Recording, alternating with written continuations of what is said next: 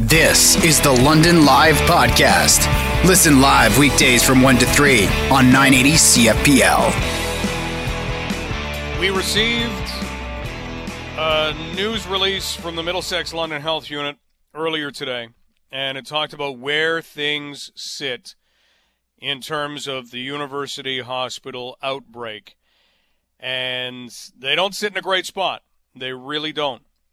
And we said at the time, we need to have some context for this, because the key line in this is that a total of 97 cases, 47 among staff and 50 among patients, and 9 deaths have been linked directly to this outbreak, with a number of additional related cases in the community. That's how it was termed. So that's how big it is right now. We heard from Dr. Chris Mackey last week.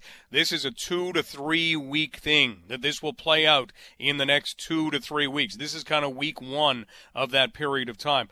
We're very lucky to have with us right now Dr. Adam Ducolo, who is the Chief Medical Officer for the London Health Sciences Centre. Dr. Ducolo, thanks for being here.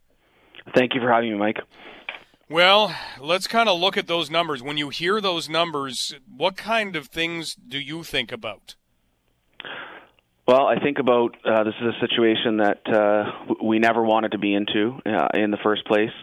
COVID has brought a lot of new normals and new things to healthcare, but obviously well beyond healthcare. And we've planned for a number of different scenarios, and we've done our very best to be available to our community at all times. And I think we have done a good job of that. Having an internal outbreak was on the radar, but not something that we planned to have to respond to. That being said, I think in working with our health unit colleagues, we're doing our best job to respond at this point in time and prevent any further spread.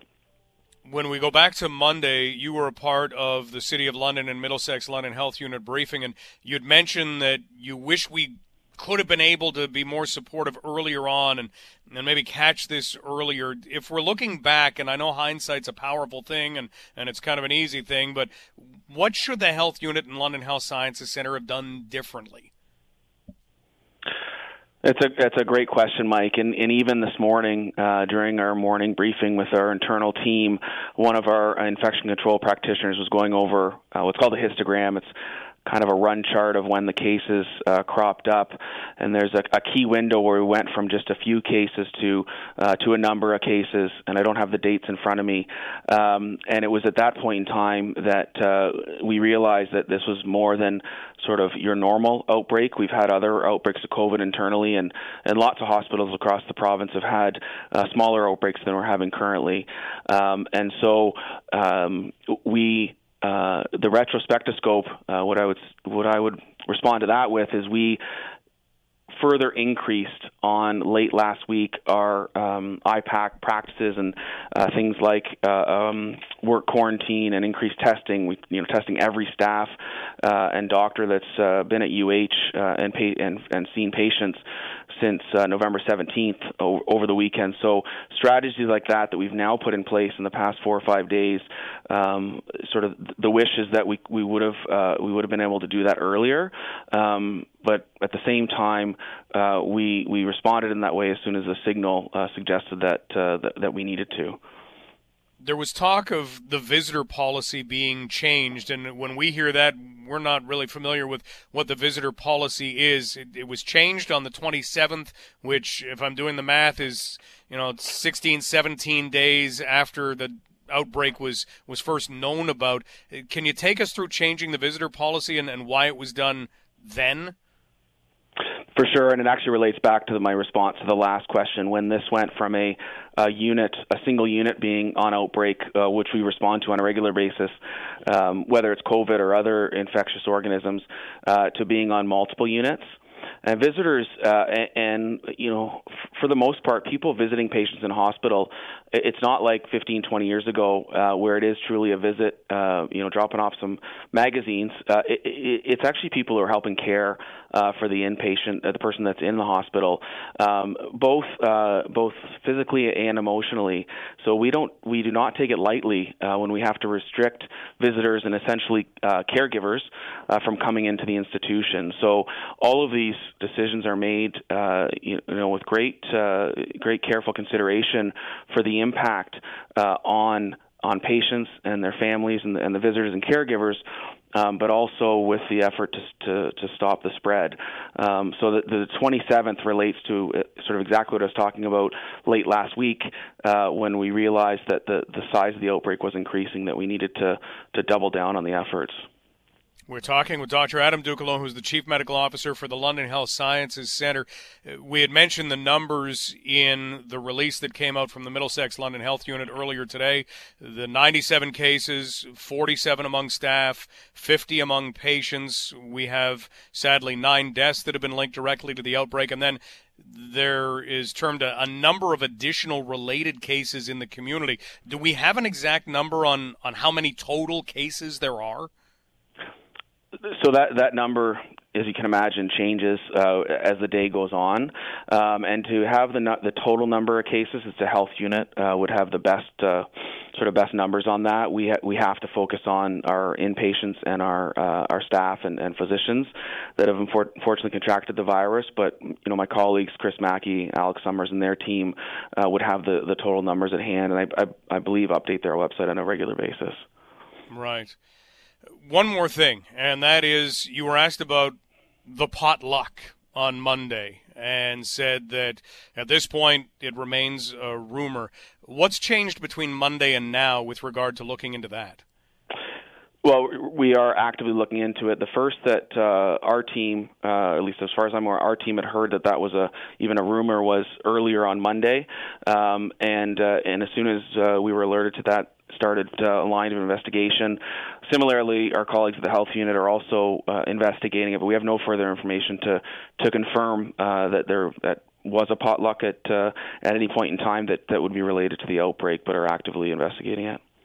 Okay, so talking to staff members and that sort of thing? Yeah, well, yes. Every person that ends up a positive for COVID goes through contact tracing. And as part of that contact tracing investigation, hopefully people have seen some of the excellent maps that even our health unit has published on their website before, links back to events like that. And so as part of that, you would uncover, if 5 or 10 or 15 people got infected at an individual event. How long does it take to typically go through contact tracing like that? So if you only have a couple people to do contact tracing with, again, the health unit will be experts in this, but if you're only doing it for a few people, it can be done in a matter of a few days. But when we're talking about the numbers that you've quoted or cited, which are obviously quite high, it takes a lot longer. Because you can imagine if you had to retrace your steps for the past number of days to sort through that, and then you've got to link the case from 3 weeks ago with the case from 2 weeks ago with the case from last week kind of thing. So it is quite a complicated process, and I don't pretend at all to be an expert in contact tracing, but the more you're doing at the same time, like anything, the longer it takes. Typically, we have seen these things trace back to a super spreader event. Is there thought that, ultimately that has to be what created this? Not necessarily has to be. I certainly I'd love to have sort of that black and white answer as to what happened to create the outbreak.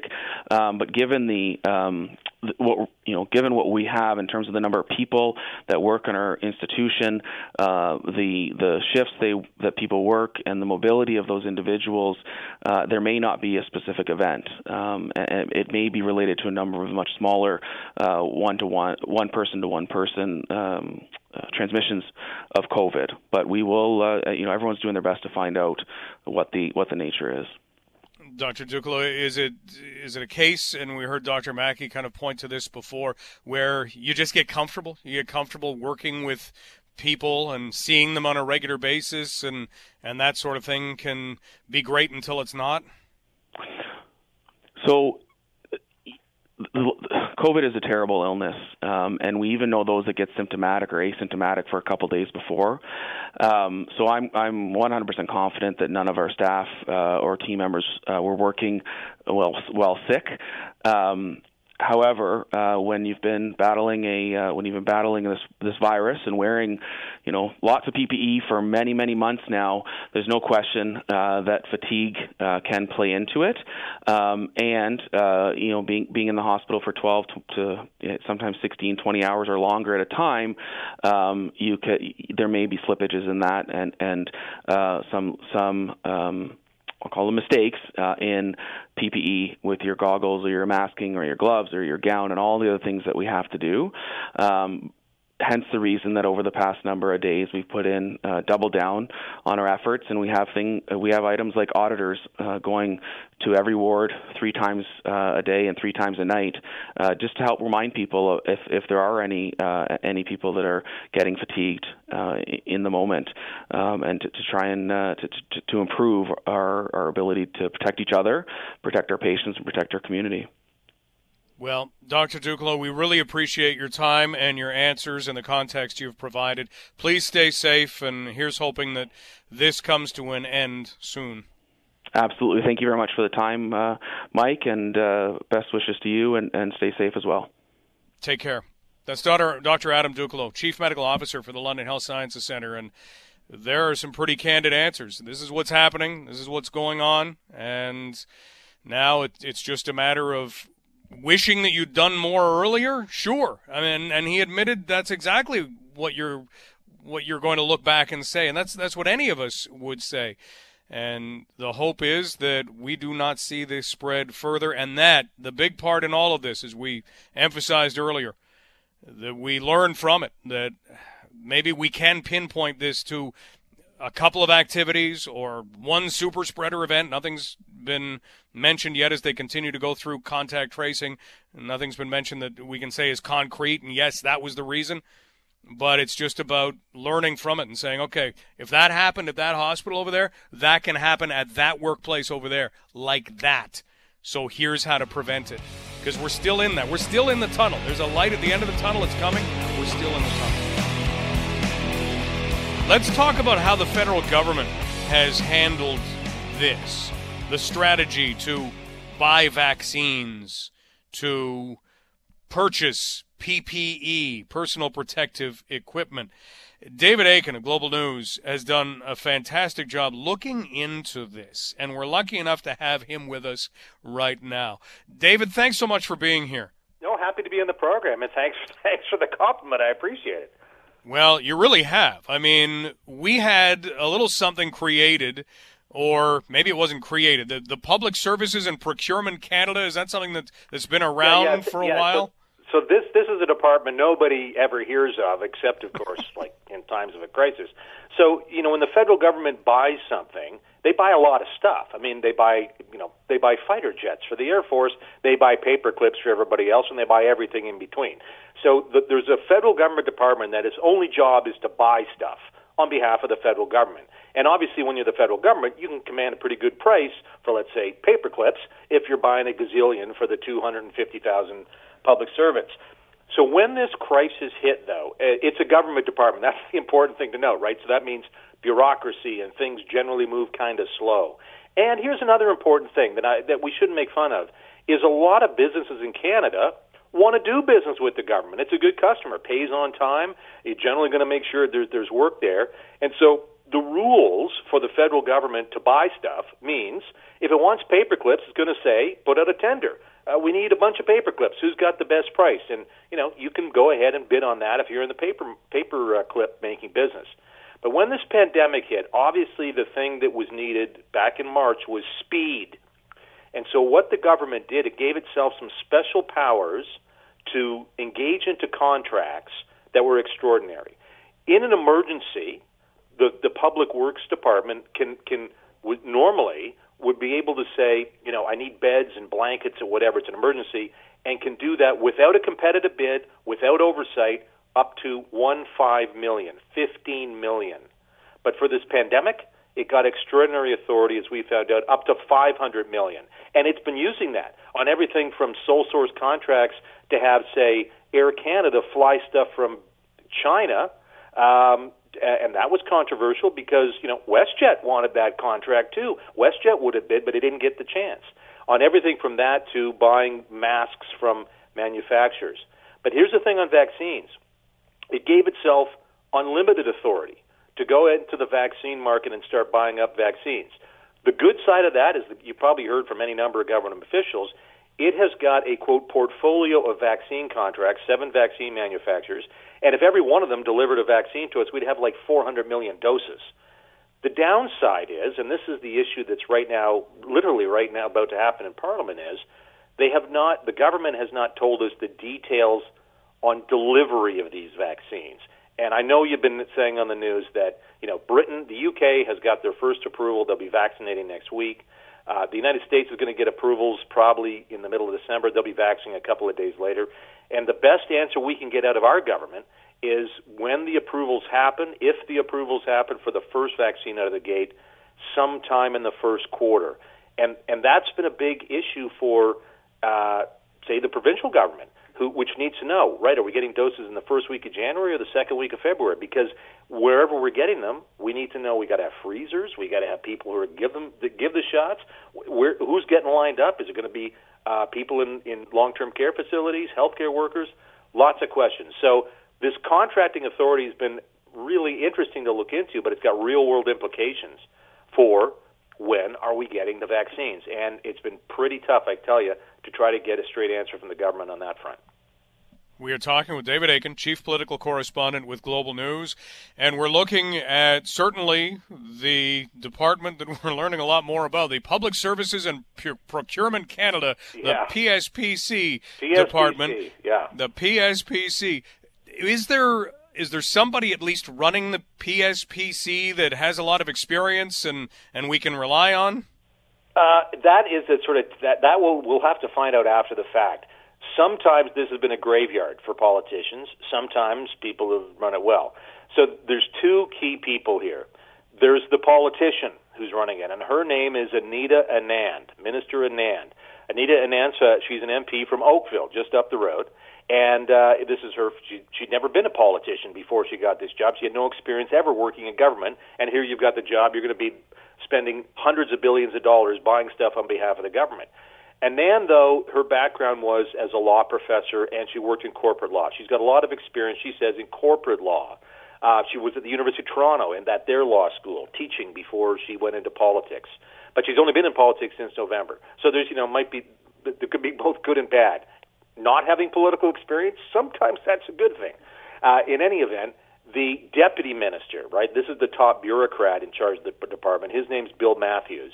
He's been around forever in Ottawa, knows his way around, and by and large, because there's been no bad news coming out of Public Services and Procurement Canada, that's usually good news for the deputy minister. They don't want to make news; they just want to buy stuff. But Anand has been thrust basically right into the center of the government's crisis response team, along with Health Minister Patty Hajdu and the Public Safety Minister Bill Blair. All these folks. This is the crisis response team because, one of the biggest issues have been buying stuff for our hospitals, for our frontline healthcare workers, and not a lot of people know that the stuff that Ontario, the government of Ontario is using, or hospitals in London are using, that's bought by the federal government. The federal government immediately took over and said, we're going to be the single procurement agency for the entire country, and that's PPE to everything. And the federal government has bought something, like $2 billion worth of PPE. And so in addition to buying it, now you got to distribute it, and you got to distribute it on an equitable basis so that Ontario is not grumbling about what Alberta's getting, and Alberta's not grumbling about what Nova Scotia's getting. And that has been a tricky and a challenging job. And so far on the PPE front, there have been some hiccups. Okay. It's the vaccine one that is really going to test this system. Once we start approving a vaccine and start getting the vaccines in the system. And I suppose we're not really going to know how it all plays out until it plays out. Until it plays out. Yeah, and I can't understand why we can't get more of a clear answer. For instance, if the government, it must be in the contract, you would think, say with Pfizer.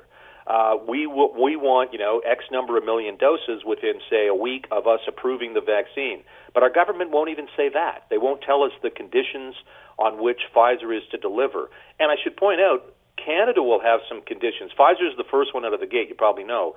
And Pfizer is the one where this vaccine, it's a high-tech vaccine it needs to be stored at minus 70 degrees Celsius. And that means you need specialized freezers, but you need very highly trained people to make sure this thing doesn't spoil once you thaw it out. You've got to apparently get this in somebody's arm within 24 hours once it comes out of the freezer. And that means that you need some training. You need some very specialized facilities. And so Pfizer probably doesn't, it's probably in the contracts for Pfizer to say, we're not giving it until you can demonstrate that you have that system in place, because they don't want their vaccine to be manufactured and then it just, melts, rots. So, again, those contract details, this is the power the government gave itself. They don't have to tell us. They don't have to put it before Parliament. We just have to trust them, and let's hope that they make good on their word and we see a vaccine early in the new year. But again, Canadians are going to watch Americans and the Brits get needles in the arm before any Canadian does.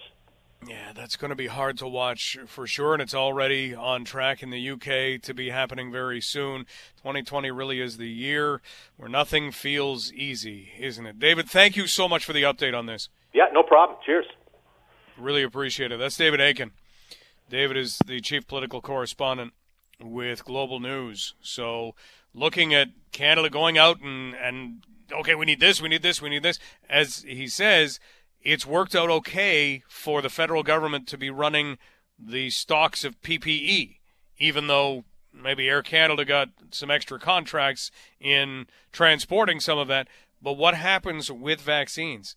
And it is going to be the demand, because PPE is one thing, but PPE doesn't affect absolutely everybody. Do you have an N95 mask? I don't have an N95 mask.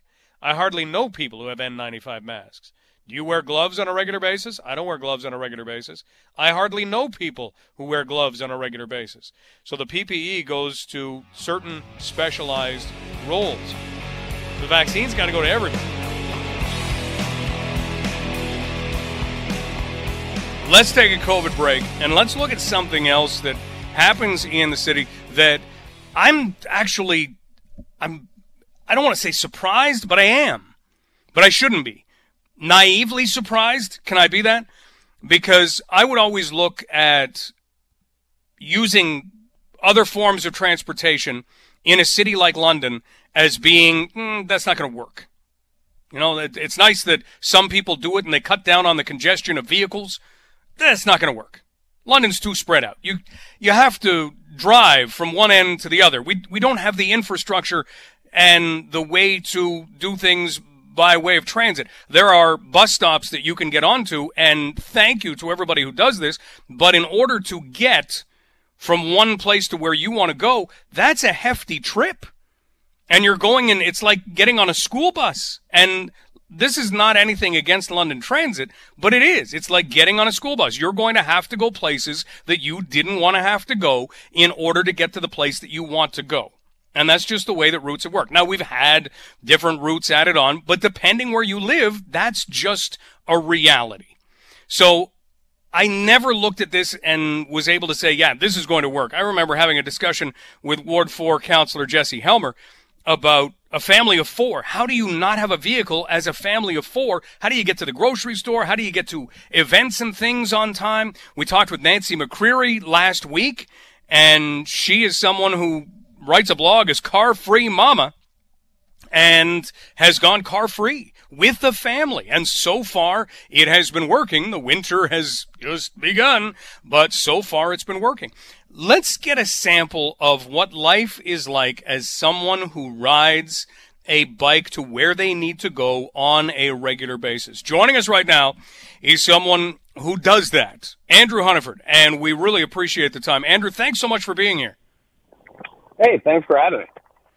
Let's kind of look at the situation in London, because yesterday we did hear from the city itself, and they were kind of looking over how things have gone in the way of cycling traffic over the last decade, that we've seen a really marked increase. I think the number that they used was more than 50%. As someone who makes use of a bicycle to get places, how's London doing? Are we better? Are we improving?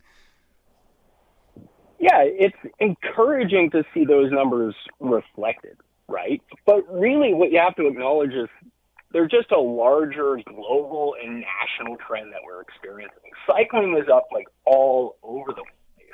And when something like that comes out, I'm always, positive about the numbers. And then I watch to see city officials kind of race to say, hey, look, we're making investments and it's producing results. When you're like, not really. We're kind of succeeding in spite of our best efforts. Succeeding in spite of our best. I love this, because that sort of thing can happen, and we've got to kind of play a role of watching out when that is the case. If we're seeing cycling up absolutely everywhere and we're kind of joining in the party, we're not on an island, even though, hey, we might like to believe that things are getting better.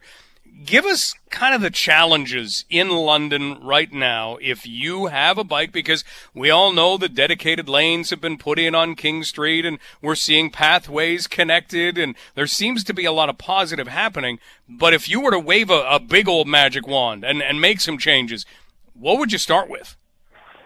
You need a minimum viable system. Like, that's what we lack right now, is something that's a cohesive system that actually serves a purpose. Right. So if we're, myself, if I'm this use case or this actor of this story that has to accomplish something, right?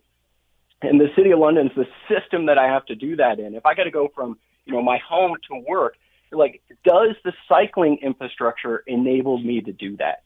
No.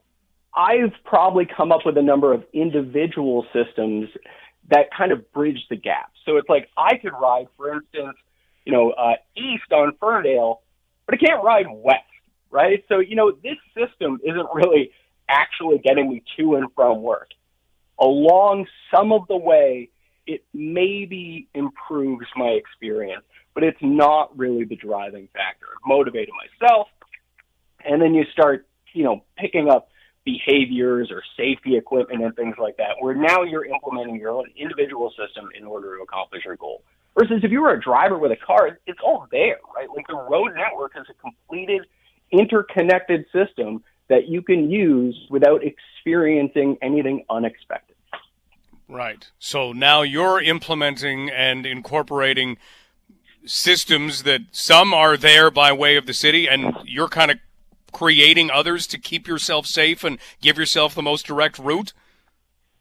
Yeah, you're trying to solve problems. It's the way that the conversation right now in the city is about, for example, there's a proposal to say, let's take this federal money and build ourselves, a minimum viable product. Let's use this to accomplish what is the most important goal in interconnected systems. The price is what you pay for something and value is what you get. It kind of broke down because the argument then started to follow price. And people would say, yeah, but if we split this up like we've always been doing and we stretch it out again over another couple of years and we approach the individual pieces, we'll save price. But if you haven't actually built a system that functions, you've got no value out of it.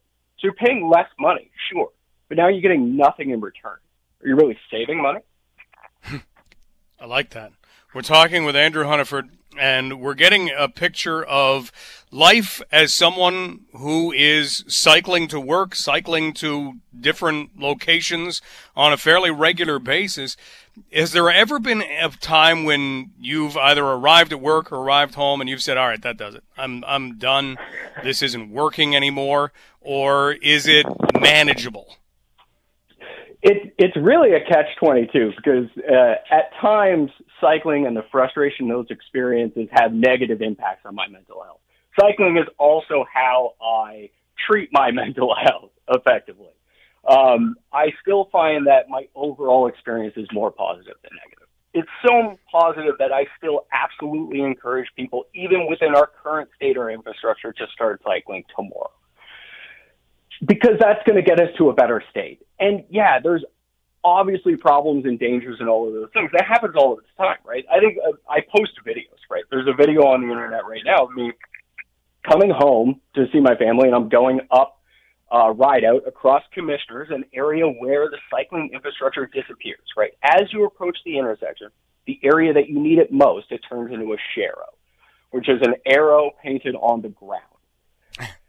you're supposed to go single file. This creates all this conflict, this animosity, right? Like, people get mad at cyclists for not following the rules. But here I am, I've occupied the space that I'm supposed to be in. I'm about to follow these strict rules that all automobile drivers want me to adhere to. And what happens is on video. If a car intentionally comes over and hits me on purpose with his side mirror, you get this type of behavior all the time, right? Like, this hostility to just existing or trying to do these things.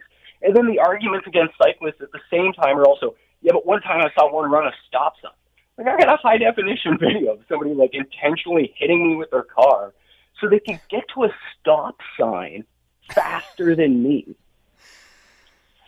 And you know what? We're going to talk in just a few minutes about driving and safe driving.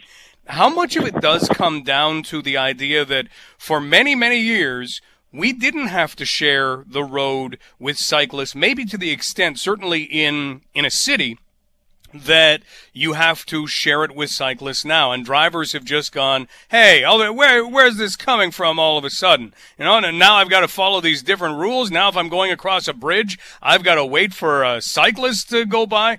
We never add things up as drivers where you don't realize that you zooming to that stoplight saved you 1.5 seconds, or you passing somebody in a dangerous way might have saved you 8 seconds on where you are going. We never quite realize that. How much of this maybe doesn't go pointing at the city, but goes pointing at all of us who live within the borders? We've been building to these things, right? We talk about it. We incentivize things like traffic flow and improved speed, right? And then we wonder why drivers get mad when you're perceived to be impeding them, right? It's this notion that you're going to be able to get to this point where you improve traffic flow to where driving becomes more efficient. It just doesn't exist. Like, induced demand is just a fact. It's a thing that happens. The more we improve conditions for driving, the more people drive, and you just have to keep chasing that dragon, and it just never stops. It's like loosening your belt in order to try and start losing weight, right? Ain't gonna happen. That is a perfect analogy for it. One final question. We're talking with Andrew Hunniford about cycling in the City of London, because when you want to know about something, you go to the source. And Andrew does this on a very regular basis, posts videos, lets us know what is happening, what it's like. We've seen lanes that have been put up on Colburn, on King, although King is kind of going to be redone for bus rapid transit at some point, but we've seen those dedicated cycling lanes. Are those the way to go in your estimation? Do we need more of those to make a better cycling experience?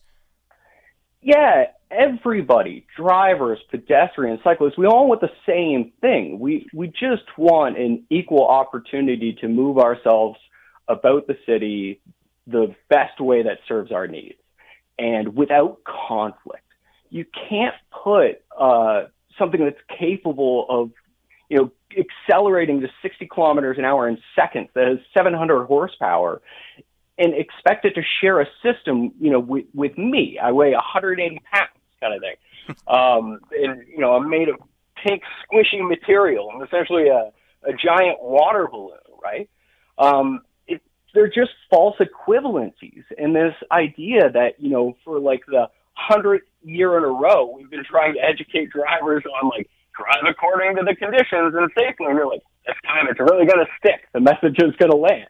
And you're like, no, the solution is just separating out these false equivalencies into their own dedicated pieces of infrastructure.